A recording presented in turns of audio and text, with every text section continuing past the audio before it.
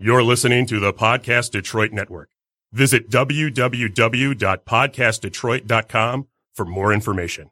The views and opinions expressed on this show do not necessarily represent those of the network, its advertisers, owners, or sponsors. Hello.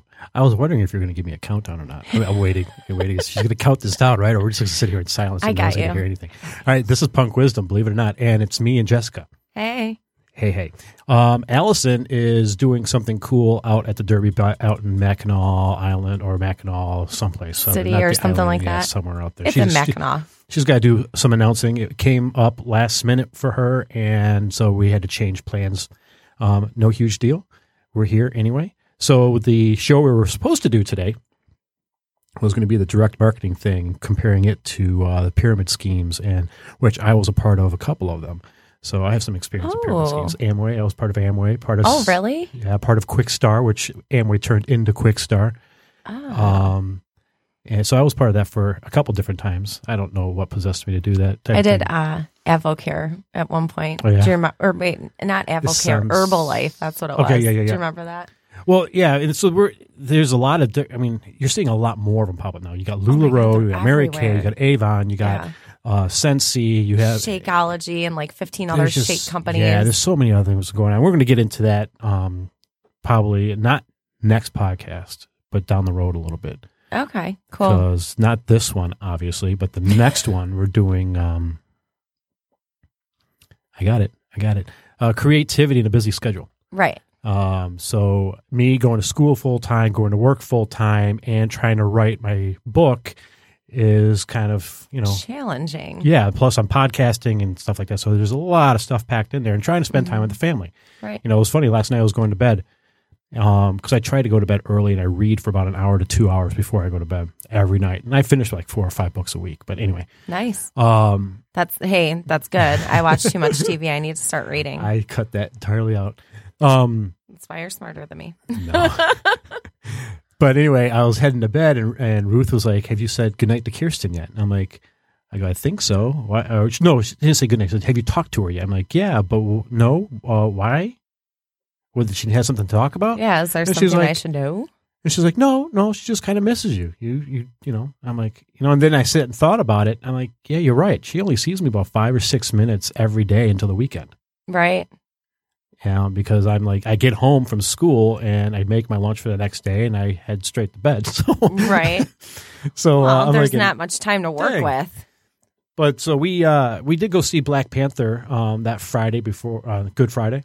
Oh yeah, how was it? I've heard really good reviews about it. I can't wait to go see it. I really liked it. They had an opportunity to really make it political and shove it down your throat. And they didn't. I mean, there's definitely political overtones in it, but it was done, I think, respectably. But it wasn't like a straight punch in your face, like here it is right here, which is good because there's too much of that right now. So a nice break from it when you go to see a movie is good. Yeah, it was really nice. Then right after that, I went to school and took 2 exams. Wow.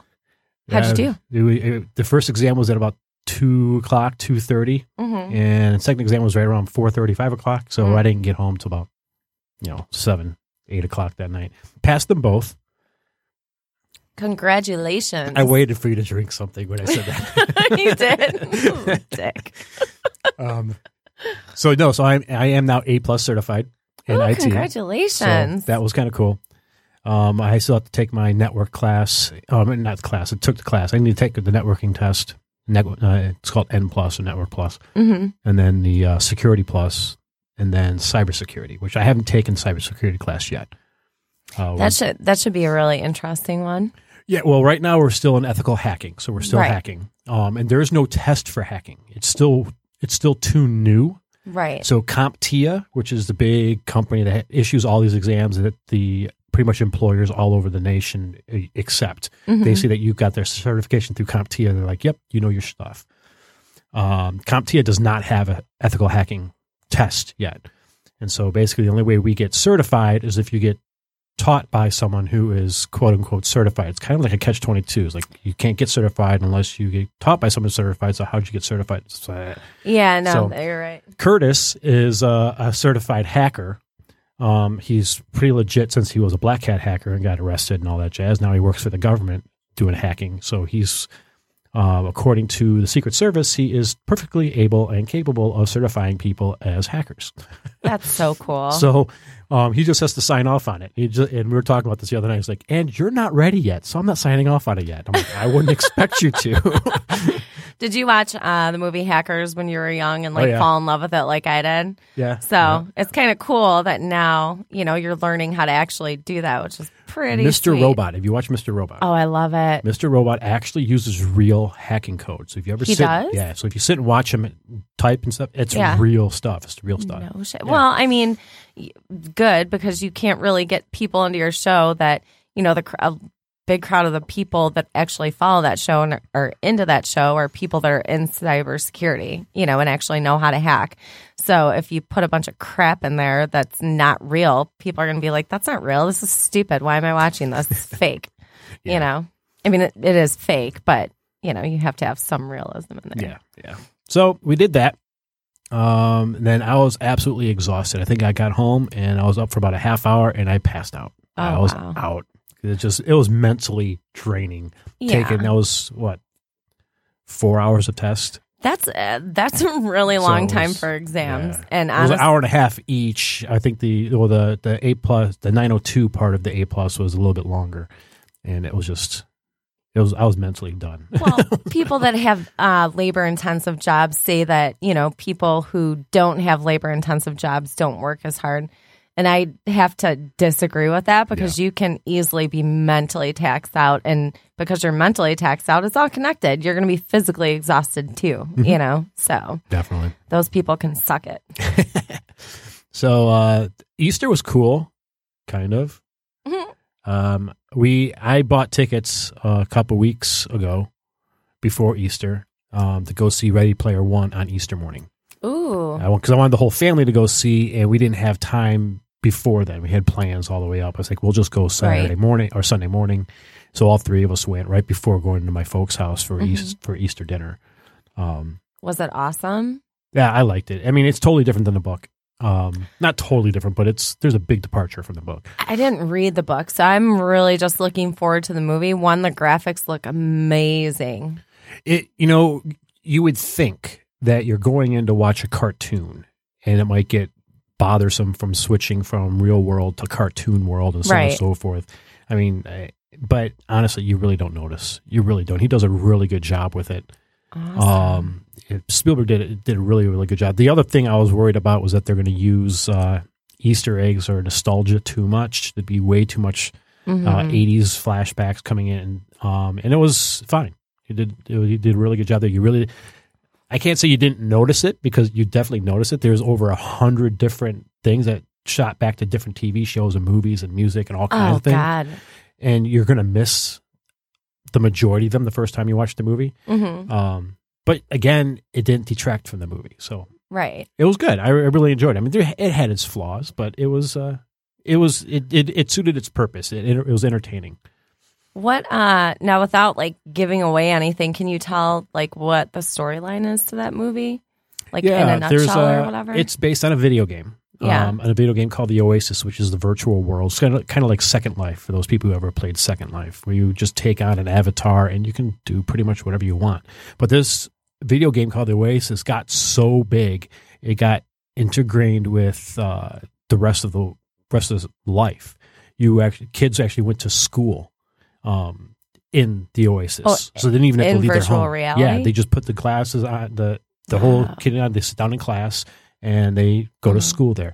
Businesses are run inside them. It got so popular in the story that the currency in the game was more valuable than currency outside in real life. Wow. So it was, anyways, the creator of this world dies, and the day he dies, he sent out a mass email to everyone who's in the Oasis, which is pretty much almost everyone around the world, because you can actually get free goggles and gloves no matter what.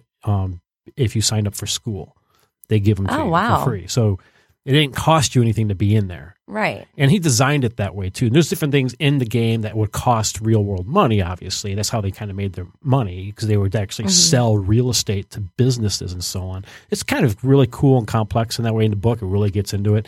The movie obviously doesn't tell you any of that stuff. But anyway, he dies, and he decides to hide an Easter egg in the game itself. Uh-huh.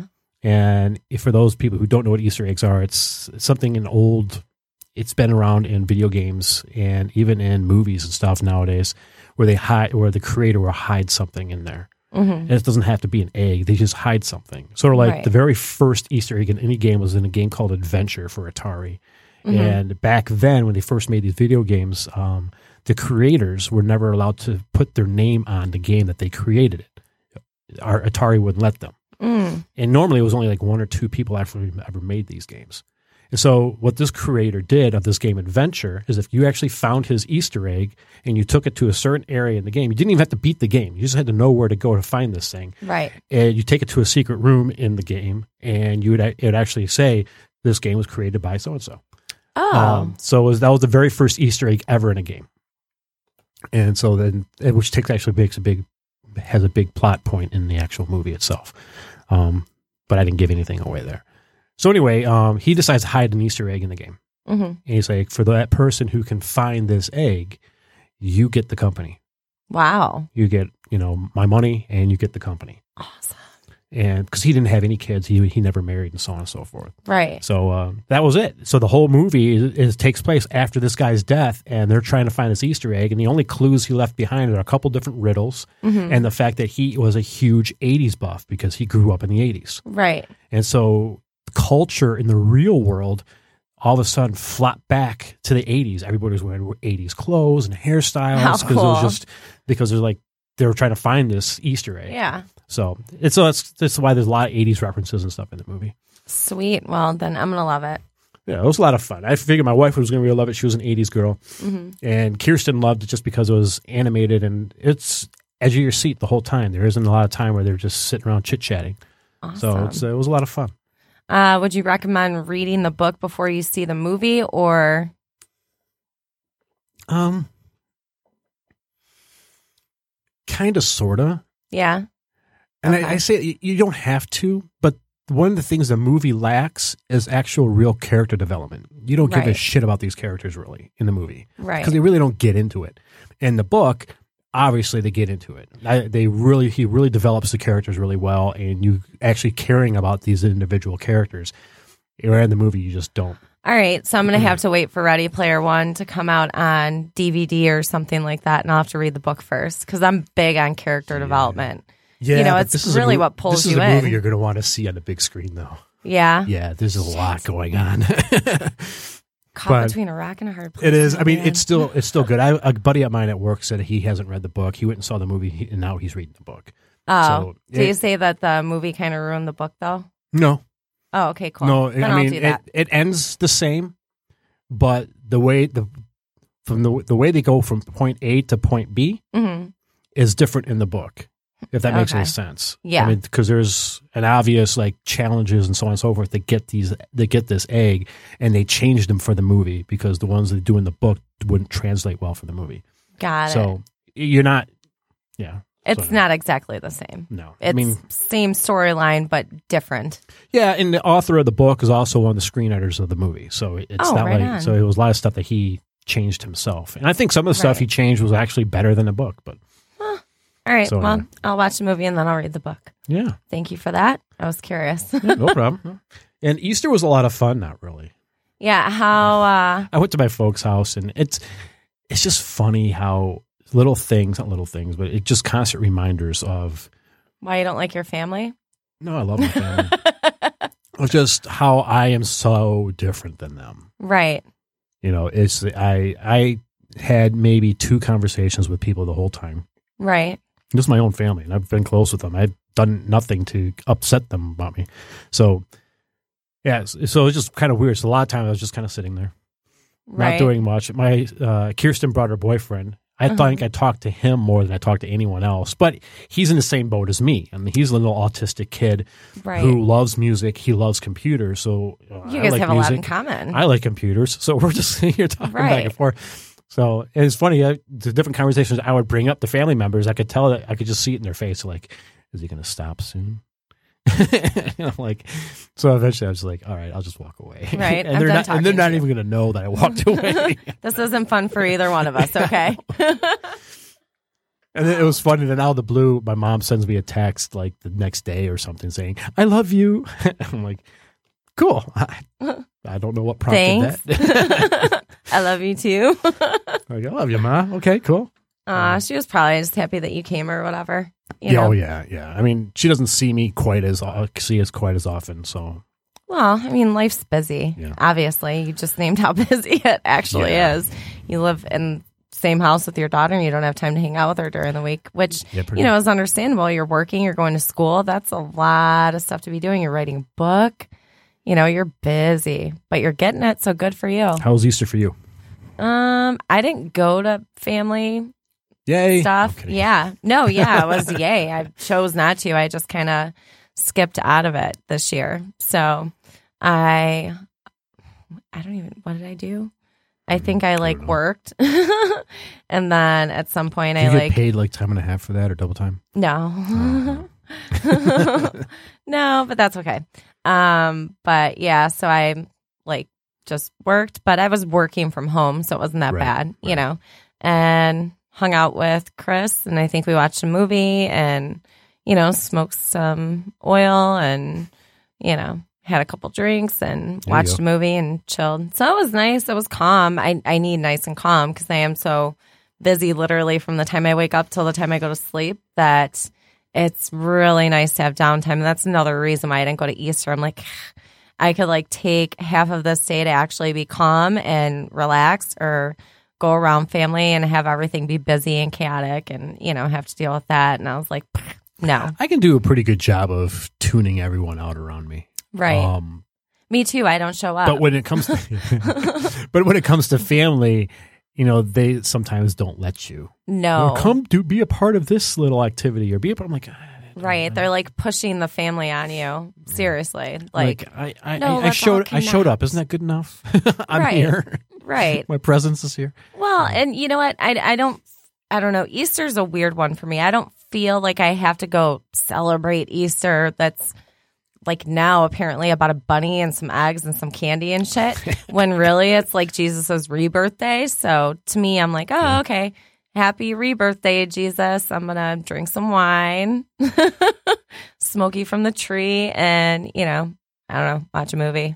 So it worked out great. I don't feel pressure like Thanksgiving or Christmas or something. Right, Easter isn't really a holiday that means I have to go celebrate with family. Yeah, if I had kids, it would be different, I think. Like that in a long time. Yeah. Even Christmas and stuff. I don't really get into any holidays. I'd like to think that I get into Halloween because I like that time of year. because Halloween's the best Halloween's holiday. Cool, but honestly, I don't want to get dressed up because I don't like attention on me. So I don't want to do anything that's going to draw attention to me in any way. Right. Which is really, really weird. Do you hand out candy? Yeah, sometimes if I'm in someplace, but I'm in an apartment. So if I go somewhere, if Ruth is actually able to pull me out of the apartment to go someplace, right, then usually I stay there and pass out candy. Usually with my dad, or if I'm at her mom's house with her mom or something. But But yeah, so me and attention. I wanted to come back to that because it was a segue right into writing. Sorry, I led you astray. That's okay. It's really easy to do. No, which is funny because I wrote a book and I'm like, okay, here it is, and put it out there, and I want nothing to do with trying to promote it or market it or anything because I don't want that kind of attention. Well, yeah, and then you have to sit there and talk to people about it and do readings from your book, and everyone's staring at you. Thankfully, I haven't done any readings yet. I did Book Fest, Detroit Book Fest last year down in Eastern Market. They're going to have another one this year in July, which I'll get to in a moment. But I shared a table with a couple friends, which was actually kind of comical because both of them, one of them, her name's Jennifer, and she's a romance writer. Okay. And she's got about, I want to say 3-4 books under her belt more right now. Oh, wow. So she takes a good section of the table. She's got a lot to display. And the other guy I was with, he writes more horror type stuff. And he's got 2 books and then 1 serial. So he challenged himself last year to write 10,000 words us authors go by word count and not by page count. So sorry if I confuse anybody out there. Usually you can fit about 300 to 400 words on a page. So if that gives you any idea of how many pages this guy was writing, there you go. He challenged himself to write 10,000 words a month. Wow. And so he would publish it. Oh, wow. And so at the end of the year, he would have 12 things, and then then he's planning on putting it into like an omnibus, is it called? He's going to put them all together later on. So right now he sells all 12 of those at the book fair. So he has a good section of the table because he doesn't just sell his books, but he's also got coloring books that goes along with his books and different paraphernalia that goes along with it. So he takes up a good section of the table. So he's an author and an artist, or he hires an artist to do He's got a good artist. Oh, okay, he's got a cool. buddy of his that does all the art for him. Okay. So I only had the one book, so I didn't take up much space. Right. Luckily for us at this last book fest is that the table next to ours, the guy never showed up. Nice. And so we went and asked the guys who, I'm not sure, the owners or the founders or whoever the main people at the Whoever place. like runs it. Not Eastern Market, but runs the actual book fest. And we asked them, like, look, this table's empty. Can we take it? Right. And he's like, it's already paid for. Go for it. If the guy shows up, just move. Right on. So we did. So my friend Jennifer went over there and she just took over that whole table. So me and Andy just sat at the one. So it worked out. I sold about 10 books that day, which is, awesome. from what I understand, good. Yeah. I would think. And it was so hard talking to people about it. Andy's like, it gets better, it gets easier the more you do it. Yeah, it's just practice, just like anything else, you know. And my hearing is like not bad, but it's funny. I can't tell you how many times I had to re-ask somebody, how do you spell your name again? And what's your name again? Because I'm signing them too, and so it was funny. But anyways, I'll take this moment to promote my book. Hey, I wrote a book. It's called The Malevolent Witch. I can't even pronounce it, but yet that's what I named it.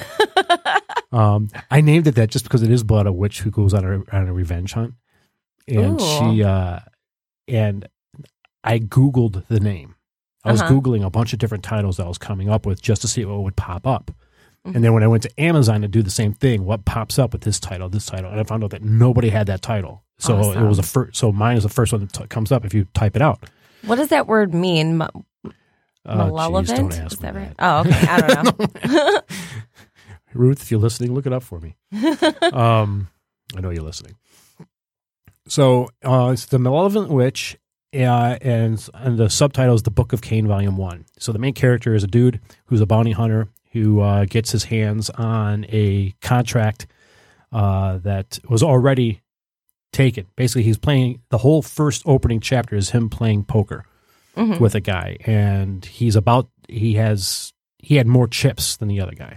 And so this other guy's like, I'll give you this contract that I already caught her. She's outside right now in the little carriage. He's got this locked up. Mm-hmm. She's already out there. It's worth $10,000. Right. So he's like, okay, I'm going to have to take your word for it, type of thing. So anyways, he winds up winning this and winning her, which is kind of a little bit of a running joke throughout the book that he won her in a poker game. She kind of pokes fun at him about it. But she's a witch. She comes from a society where it's very matriarchal and men are slaves. And so it takes her a while to warm up to him. Right. And so there's a little bit of a back and forth with them in the very beginning, and they wind up falling in love and all that jazz. I wasn't very good at that whole stuff, so it was because of my first book. But anyway, but yeah, they go on this adventure because he finds out that something's fishy about it, and so he starts investigating it of why, and because she's, whatever. I'm not going to give anything away. So anyway, yeah, they kind of go on this whole jaunt, and he can't die. Why can't he die? I just gave away. I just spoiled something. But anyways, should I edit that out? Yeah, go ahead. He's cursed. She figures out the curse, kind of in an odd way. And so anyway, it's fun. I think it's fun. People who read it say it's fun. I'm mainly looking for people who can put a review on Amazon for me, because as soon as you get like 10 reviews on Amazon starts giving you marketing offers, like, we'll help you promote your book at such and such cost, and so on and so forth. Right now, they're not giving me diddly squat because I got like 5 reviews on it. How many reviews do you have to get to like have them offer you that marketing or whatever? 10. They usually, Just 10. okay. Yeah, so I go on Facebook every now and again and try to pump that, like, dude, just leave something. Because I know Right. there's more than 10 people who've read the book. So So it doesn't take if much you're to do out it. there and you haven't read it yet, buy Matt's book, leave a positive review on Amazon. Let's get this man some marketing help, okay? Yeah. The I'll actually buy it from you because I like fantasy like that. And it's a post-apocalyptic and fantasy. So something happens to where more than half the population gets decimated, and it takes place about 200 years or so after, like, today. So 200 years or so in the future. okay. So it's got a whole post-apocalyptic type of feel going on where they're going through cities that are just totally abandoned. But there's also, it can be high fantasy, meaning elves, dwarves, and so on. They do exist in this world, but you're just never going to see them. I think they talk about them once or twice in my book, and there's one dragon that is kind of a key player in the book, and she gets talked to a little bit. And that's it when it comes to high fantasy type. So everything else is usually just magic and that kind of thing. And I play around with gods. They have a different type of role in my world. That's interesting. So It's yeah, definitely different. It's not your run-of-the-mill regular fantasy book. You know, it's post-apocalyptic. There you go. Featuring, featuring, a witch and a guy that won her in a poker game. My author name is M.R. Gross. So Mr. Gross or M.R. Gross, however you want to do it. It should be easy to remember. So yeah, there's that one. It was a couple years ago. I just got an idea out of the blue my idea was that opening chapter. That's right. all I had. I had no other story. I had no idea what was going to end. I had no idea who the characters were going to be. All I had was this opening paragraph, opening chapter stuck in my head. And so I just wrote it. And it happened to be on a weekend that Ruth and I think Kirsten was with us. I think. We went up north because my parents owned a cabin up on Higgins Lake. Mm-hmm. And we went up there with them. I think it was like Labor Day weekend or something. Yeah. We were just trying to spend time with my folks. And I brought my laptop up there and I just started writing. I wrote the 3-4 chapters that weekend. Wow. And then I was nonstop after that. And I finished it in 3 months.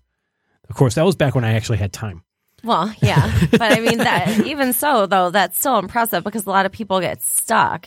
I've written short stories when I was younger that you get stuck at some certain point and you're like, all right, I'm just going to put this away until later and pick it up another day because for now, like creatively, I'm tapped out. Well, what helped me is I got myself impressive. Involved in a writer's group.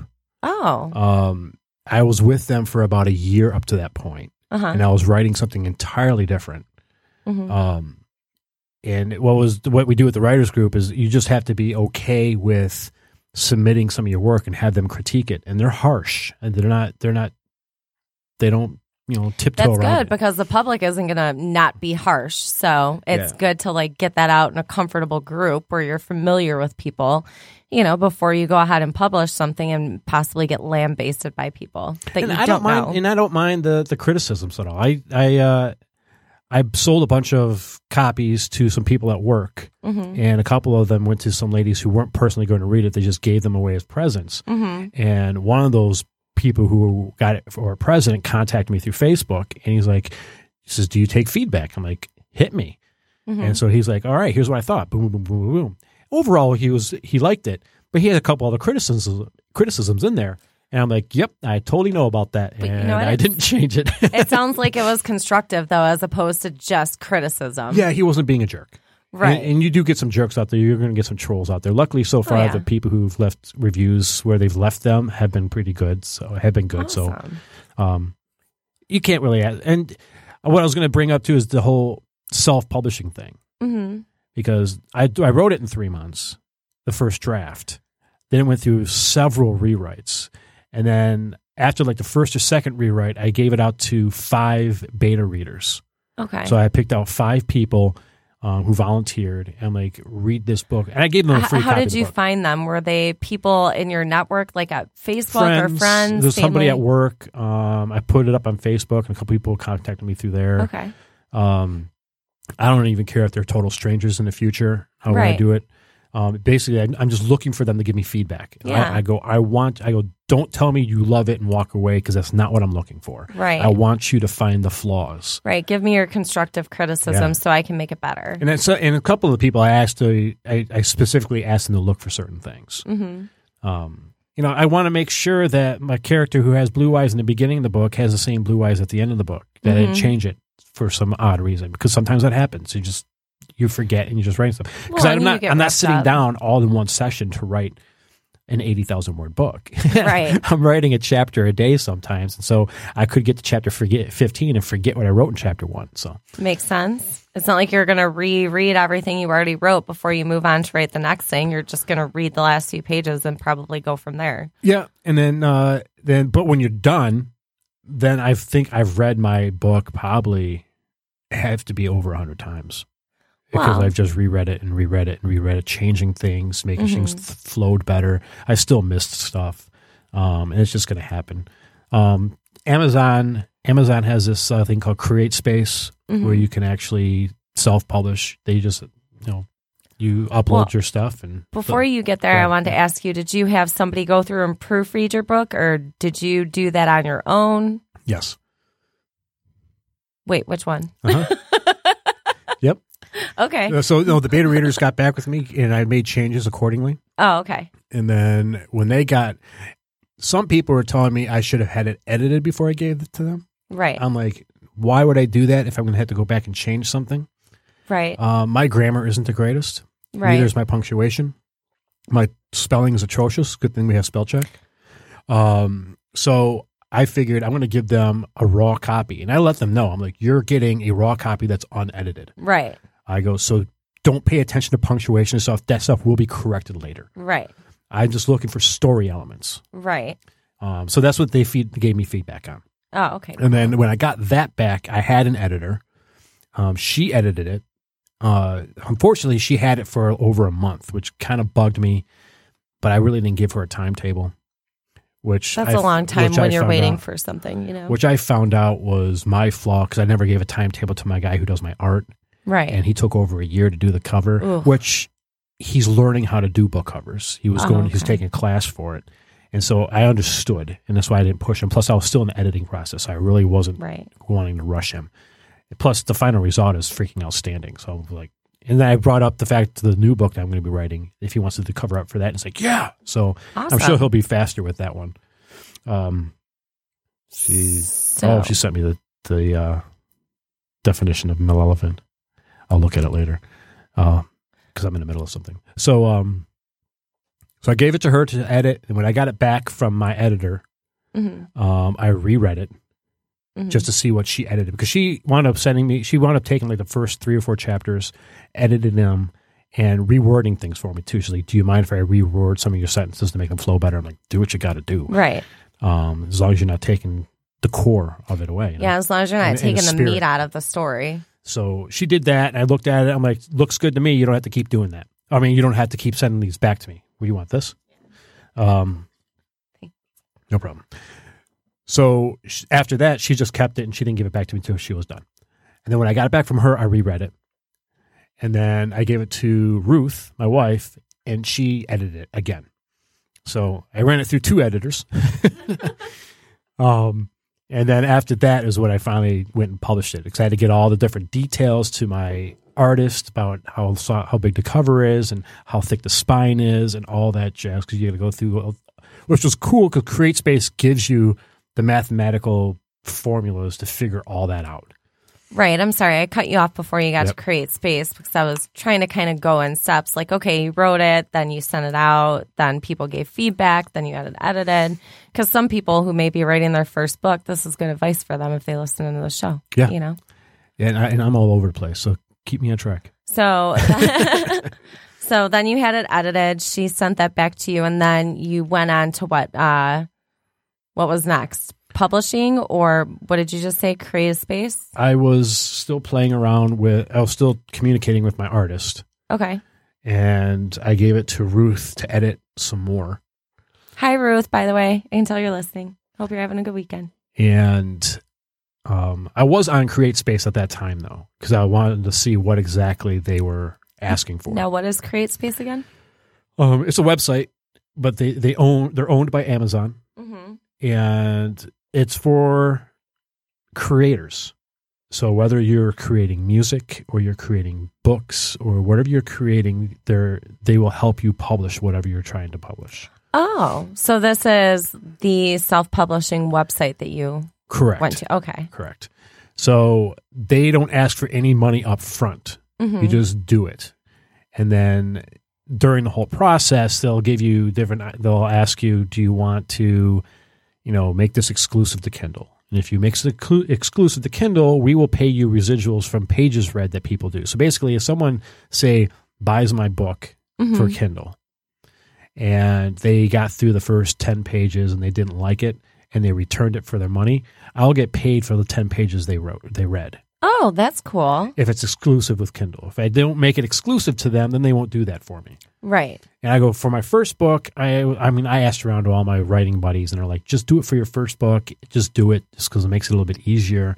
And then later on, you can start making more difficult decisions with your later books. I'm like, okay. So CreateSpace they kind of spell it out for you. It wasn't really that difficult. Of course, I did call a couple people. What the hardest part was formatting it. Right. Because I had to go, because everything was like typed out on Word.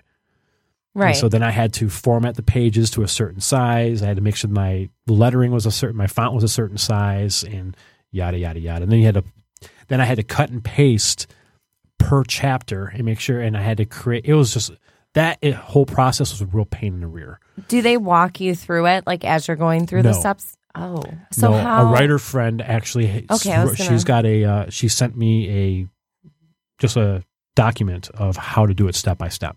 Oh, wow. So I was lucky to have some friends who have already published books that way, and they know how to do it. Right. And so she sent me that, and so I was able to just go step by step and do it that way. So, but CreateSpace is not very intuitive that way. They just expect you to know your stuff. Right. And then jump into it. So if you're a first timer, maybe get some input from some people that if they've written anything ever. Yeah. Yeah. Or contact me on Facebook. We'll figure it out. I'll help you out. It's now that I've done it once, I'm not looking forward to doing it again. Wait, what's your Facebook handle since you just, I have no idea. Matt Gross. I'm on, I know my author page is what you'll probably find me the best. I think it's at MR Gross. MR Gross. Yeah. There might be periods in there, and I'm not sure. Like M period, R period. Try it with both. You'll find me. So yeah, there's that. And now I'm writing another one. So I started volume 2 because that was volume 1. I started volume 2, got about 15 chapters into it, and I stopped. Not because I forgot, not that I had writer's block or nothing. I just had another idea pop into my head. And I'm thinking, I want to run with this one because I wasn't really feeling the rest of volume 2. And I just don't, I hate, it makes it almost sound like it's a spiritual thing. It's like, for whatever reason, I just wasn't into it. Right. And I want to be into it. Like the one I'm writing right now, I'm really into. Yeah. I can't wait to get to this next part. I can't wait to get to this. And the other one, I'm just like, See, I feel like if you're creating something, you should be passionate about it. If not, you're just kind of going through the motions, and that's going to show at the end product. Yeah. And, people aren't going to like it because, come on, you didn't even like it, Right. But who knows? Maybe at a later point in time, you might end up picking that script back up and change some things and jump back into it. There's a couple of spin-off. There's a spin-off I want to do. The one I'm writing is a spin-off, but there's a certain spin-off that I want to do that can't come out until I finish volume 2 because it continues the story of volume 2. Okay. And I really want to write that one. I go, but I have to finish volume 2 first. Yeah, kind of. So I'm like, it'll happen. It'll happen. But the one I'm currently writing, a friend of mine told me that I should try writing a character that has my autistic difficulties. Yeah. Because I told him I was struggling sometimes when I write characters with emotion, because I personally cannot read faces or body language. And so when you read my stuff for the first time, and this is before it was all edited and rewritten and stuff, when I was presenting it to group, a lot of them were like, all right, Matt, you can't just say this person's angry. what do they look like? Are they red in the Right. face? Are they crying? Are they enraged? Like, give us something. I'm like, well, what's that look like? I don't know what you're talking about. Right. So I would literally have to Google, what does it look like when you're angry? Just so I can see what people's faces look like, because I don't know. I don't see these things. Right. I mean, I see them, but I don't recognize them with my, Right. because I don't recognize facial expressions. So it was really odd writing that way. And so I was telling a buddy of mine about that, and he's like, maybe you should write a character that can't do that. I mean, that would make sense, because who better to write a character that is autistic than somebody who is actually autistic? So I was like, you're right. And I'm like, yeah, I could do that. And I just put it in the back of my head. I'm like, yeah, there's an idea. And I didn't really think much of it. And then I took a villain from, here's the only spoiler, or probably the second spoiler I'm going to give about my book, is just one of the, there's more than one villain, and one of them survives. So I've taken this one villain and I'm giving her own story. And it's, this book that I'm currently writing is taking place 5 years after the one I just wrote. And it's kind of her point of view. She'll bring up things. It's a complete standalone. Okay. So you don't even need to read my other book to read this one. Oh, so this isn't a continuum of, it's just... she'll reference things that happened in the first book, but I write it in such a way that you don't need to read the first book. Okay, but if you did read it, it would be like, oh, throwback. You'll get insight. What's kind of funny is I have a particular friend, female friend, because I wanted someone who is an avid reader, and she is. She reads more books than I do a week, and she reads the gambit. She's from fantasy to romance to horror. She reads it all. And so I told her, look, I need a female perspective, because I like writing female characters. Right. And I don't want to sound like a dude writing female characters. Right. I go, so when I write myself, do you mind reading it as I'm going along so I can catch stuff if it sounds like, if it sounds pretty masculine or whatever. Right, So, if it sounds too dude-like. Right. Like, she's got big knockers and, So she's like, yeah, I could totally do that. So it was funny because she read my first book, obviously, and so I'm sending her chapters of this one, and she's like, and the first couple chapters, like, this isn't the Bree I know. She's nothing like the character in the first book. I'm like, just give it time. Right. And she's like, all right, I'm trusting you. And so now they're like, I'm like 20, 22 chapters into it. And so she's like, oh, there she is. I'm like, told you. Was it a build-up thing? Kind of. Without giving anything away? Kind of. I mean, she doesn't act like a villain in this book. Right. And when she starts talking about the things that she's done in the past, and she starts explaining some of the things, you actually start getting her point of view. So I like villains. So if you ever saw Black Panther to me to date has the best Marvel villain, period. Out of all the Marvel movies that have been out there, Killmonger has been the best villain. Why? Because he actually has a backstory. He actually has a reason of being a bad guy. Right. There's a reason to his madness. And so when you read my first book, you run across Brianna, is what she goes by, and you look at her as she's a very two-dimensional villain. I wrote it that way on purpose. I go, when you start reading this one, she isn't so two-dimensional. And you start getting to figure out, like, holy shit, she's complex. I'm like, yeah, she is. And, of course, she's got my issues. So she sees the world differently than what normal people do. So people look, and she'll bring it up. She goes, people think I'm a bitch. And she's like, I'm used to it, whatever. And she just keeps moving on. So I like it. But the other part that I'm probably not going to have as many, or at least my family probably won't read the book, because it's going to be, there is romance involved in the book, but it's with another female. So it's not your typical hetero relationship. Christians beware. Yeah. You might get triggered. It might be too sexy for you. You can't handle it. It was kind of funny because my female friend, Joey, she got to, there was one chapter where it was kind of more intimate. The first intimate scene, which I don't write very well. I had a couple of them in the first book. Actually, none of them were really intimate. They was kind of more forced. Every single one of them. This one was definitely mutual and intimate. And it was funny because she finally texted me back. She's like, so I read the chapter.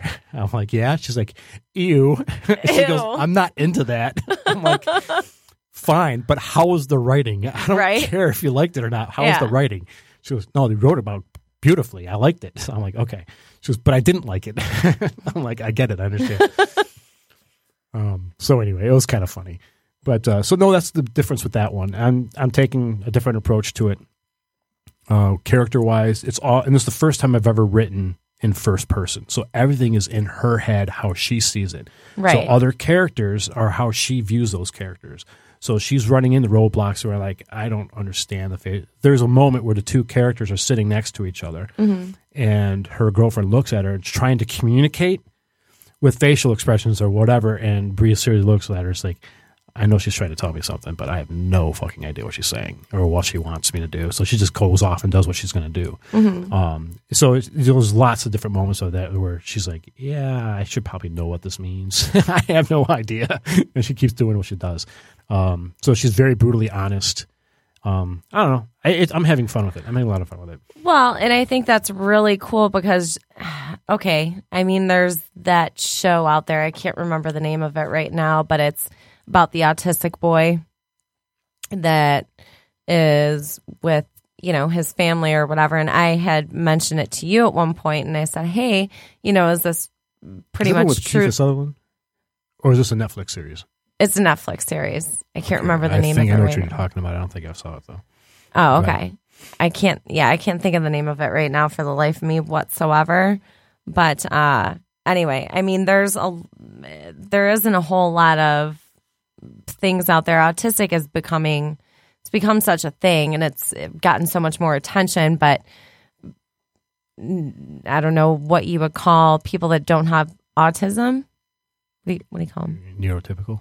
Neurotypical people can't really explain what it, you know what I'm saying, the life of somebody else or what they're feeling or not feeling or thinking. And so it's nice and refreshing to actually have someone's viewpoint that can actually get into that headspace because it is your headspace. And there's not a lot of books out there with the hero or the main character of the book being mentally disabled in some way. Right. And I hate using the word disabled because autism is not a disability. And I hate the fact that they call it Asperger's syndrome because it's not a syndrome implies people that are it's actually an illness saying and it's that not. A lot of psychologists or evolutionists are saying that this is evolution and people, just moving along to the next chapter and becoming more animalistic, I guess. I don't know. Than, emotional and lost in that. And, logic rings true more often, whereas people get too wrapped up in their emotions too often. It's distracting. It's disabling. If anything, emotions, they're a beautiful thing, but they also happen to be slightly disabling, if they're especially if you look the way evolution is going. I mean, the first man, it was all about the primal, the survival. Emotion and it's survival. It's aggression and it's, your survival instincts, which are based off of your emotions. And as we've progressed through the years, I'd like to think that we've gotten past a lot of that. We're still very tribalistic and we still do a lot of stupid shit off of emotions, but yet now we're starting to see more of I think we're seeing more of a trend especially with autistic people, where emotion, they're still there, but it's not all consuming. Right. A lot of times we're not making our decisions off of that. Right. We're a lot more indecisive, but we're indecisive because we're thinking about it. We're breaking it down. We're analyzing it. Right. So in a logical manner as opposed to an emotional. You give us a problem and we'll get back to you a couple days later and we have a solution to that problem, usually with 8 pages. That's just the way we break it down. It's like it's not like we forgot about you. Or it's taking us that long to break it all down to figure out exactly how we're going to fix this problem, even if it's not even a problem you want fixed. That was something that Ruth had to get used to when she had to reword some of her rants when she came home from work, because otherwise I'm sitting here analyzing it and like, all right, here's what you need to do. I'm like, I don't want you to tell me how to fix the problem. I just want you to listen and not say anything. And you're like, oh, that's so hard. Oh yeah, I want to fix it. And I'm very analytical, and it was funny because after I got done taking I'm going way back to the A+ success exam. When I got done, Jamie, the director of the school, came into the room. She's like, "You guys passed," and we were talking about it. She's like, "I heard the test was really hard." She goes, "Especially hard if you're an analytical thinker." I'm like, "Yeah." I go, "It is because that's all I am." Right. I go, "A lot of these questions are theory, and a lot of these questions are you're in this." It was a pain, but anyway. But whatever, you still made it. You still aced it. So good for you. Yeah. And so the next podcast, we're going to get into it, how exactly I find time to start writing. How in the world did I write 20 some odd chapters already Seriously. when I'm 16 hours out of the house, 16 hours a day, 5 days a week. So I only have my weekends. We'll get into that and how you can do that. I mean, if I wish, my wish in this world is that I could write full time. Mm-hmm. My writing style is different than a lot of other people's. It usually takes me 12 hours to write just one chapter. And it's not because I get writer's block. It's because I'm very analytical in my thinking. So when I come up with something like, I want my dialogue to be authentic. My dialogue is realistic. Do you mean like perfectionist? I'm totally perfectionist in this. If you're going to be writing, that's a great quality to have. And and when I get stuck with a word, like, okay, there's a certain word I'm looking for, I have some writer friends who like just put a blank there and they'll just keep writing and they'll go back to that later. I can't do that. That would drive me nuts. I'll spend half hour, 45 minutes just sitting there thinking, like, what word am I thinking of? Or go to my thesaurus, and it's a mess. But anyways, that's why it takes me all day. But you know what? I mean, good things take a while. They don't just happen. So there is that. Definitely that. And so it's a lot of fun. Go ahead. When can we ballpark have an expectation for your book to come out, or do you not want to put that kind of pressure on yourself right now, given your schedule and everything? I think I said, I wasn't sure if it was this on this podcast or I just mentioned it somewhere else. I would love it if I could publish it before the next Book Fest, which is mid-July. Right. I want to say it's the 19th or 20th of July. It's on a Sunday. It's not going to happen because I have to work with other people other than myself. If it was just my own deadline, I'd probably get it done. But since I have an artist I have to deal with. And an editor to deal with, right. I have some outside forces that I can't totally control. So it'll definitely get published this year.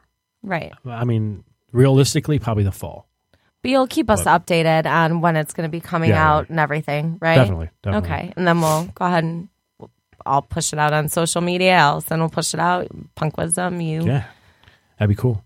Yeah. Allison did all my, she did my bookmarks, a T-shirt for me, a poster for the Book Fest because of Mad Splatter Graphics. Yep. They did all Shout that. out to Mad Splatter Graphics. So she did an awesome job with that. I need to work with her getting a website up because I don't have a website. All I have is a Facebook page right now. But I haven't had time to do jack. So. Oh, there's only so many hours in a day. So there's that. Tell me about it. But, real quick. We'll end this up with, you can contact us. If you want to contact me with any questions or whatever, you can hit us up on Facebook at PunkWiser17. If you can't find my author page, hit me up there, and I can get it through there. Our email is punkwisdomfamily@gmail.com. You can hit me up there. My actual author Gmail account is m.r.grossauthor@gmail.com. So you can look me up that way. There's those. I think our Twitter's at PunkWise. Allison will swear that it's not that, but I'm pretty sure that's what it is. I thought it was at PunkWiser. She keeps saying that too, but I don't think that's PunkWise. what it is. I think it's PunkWise. I'm pretty sure it is. You know what? Maybe if I start using it, I'd know. I don't know. I'm so bad. Whatever. I don't go on Twitter. I get notifications because I have a couple people I follow that I like to hear what's going on. But anyway, that's about it. I was going to tell you something after the show, so I'm not going to bring it up now. I think that was everything I was going to bring up. Book Fest coming up in July. Be there. It's at the Eastern Market. It's a lot of fun. I mean, even if you're not there's books everywhere, but there's other things that you can buy there too, little knickknacks and so on. Plus, there is like 24 food trucks out there. So if you're into the food trucks, because they have gotten some pretty fancy, pretty cool food trucks lately. Nowadays they're just popping up everywhere. Oh, yeah. They're parked out at Eastern Market, and there's some great food out there. So that's something else to look forward to too. So nice food and edifying your mind. Do it. Yeah. Stop eating and watching TV. You're going to rot your brain out. I do it all the time. It's amazing. I'm not a moron. I'm not going to be with my friend Andy and Jennifer. They are both going to be there, but I'm not going to be at their table. I'm going to be at a table with another friend of mine who's an author. Her name's Octavia Reese. She's from Chicago, and she's coming over here to get a table, so we're going to do it together. Awesome. She's a former Miss Michigan, and she is a cello player, and she is a single mom of 3 kids, and she finds time to write and do all her other shit, too. Sounds like a beast. Good for you, Octavia. Really awesome name, by the way. I'm looking forward to seeing her. I haven't seen her in years, so it'd be kind of cool. Nice. So, yeah. I don't have a date for you on that. I'm pretty sure it's like the 19th or the 20th of July. We'll come back to it. Okay. Probably bring it up to the next podcast when we're going to talk about creative stuff anyway. Yeah, makes sense. So yeah, I think that'll do it all. I don't think there's anything else I was going to say. Do you have anything else you want to close it with? I mean, tune in 2 weeks for, how to be creative while you're slammed with a really crazy schedule. Yep. That's it. All right, folks. Thanks for listening. Catch you all later. Maybe.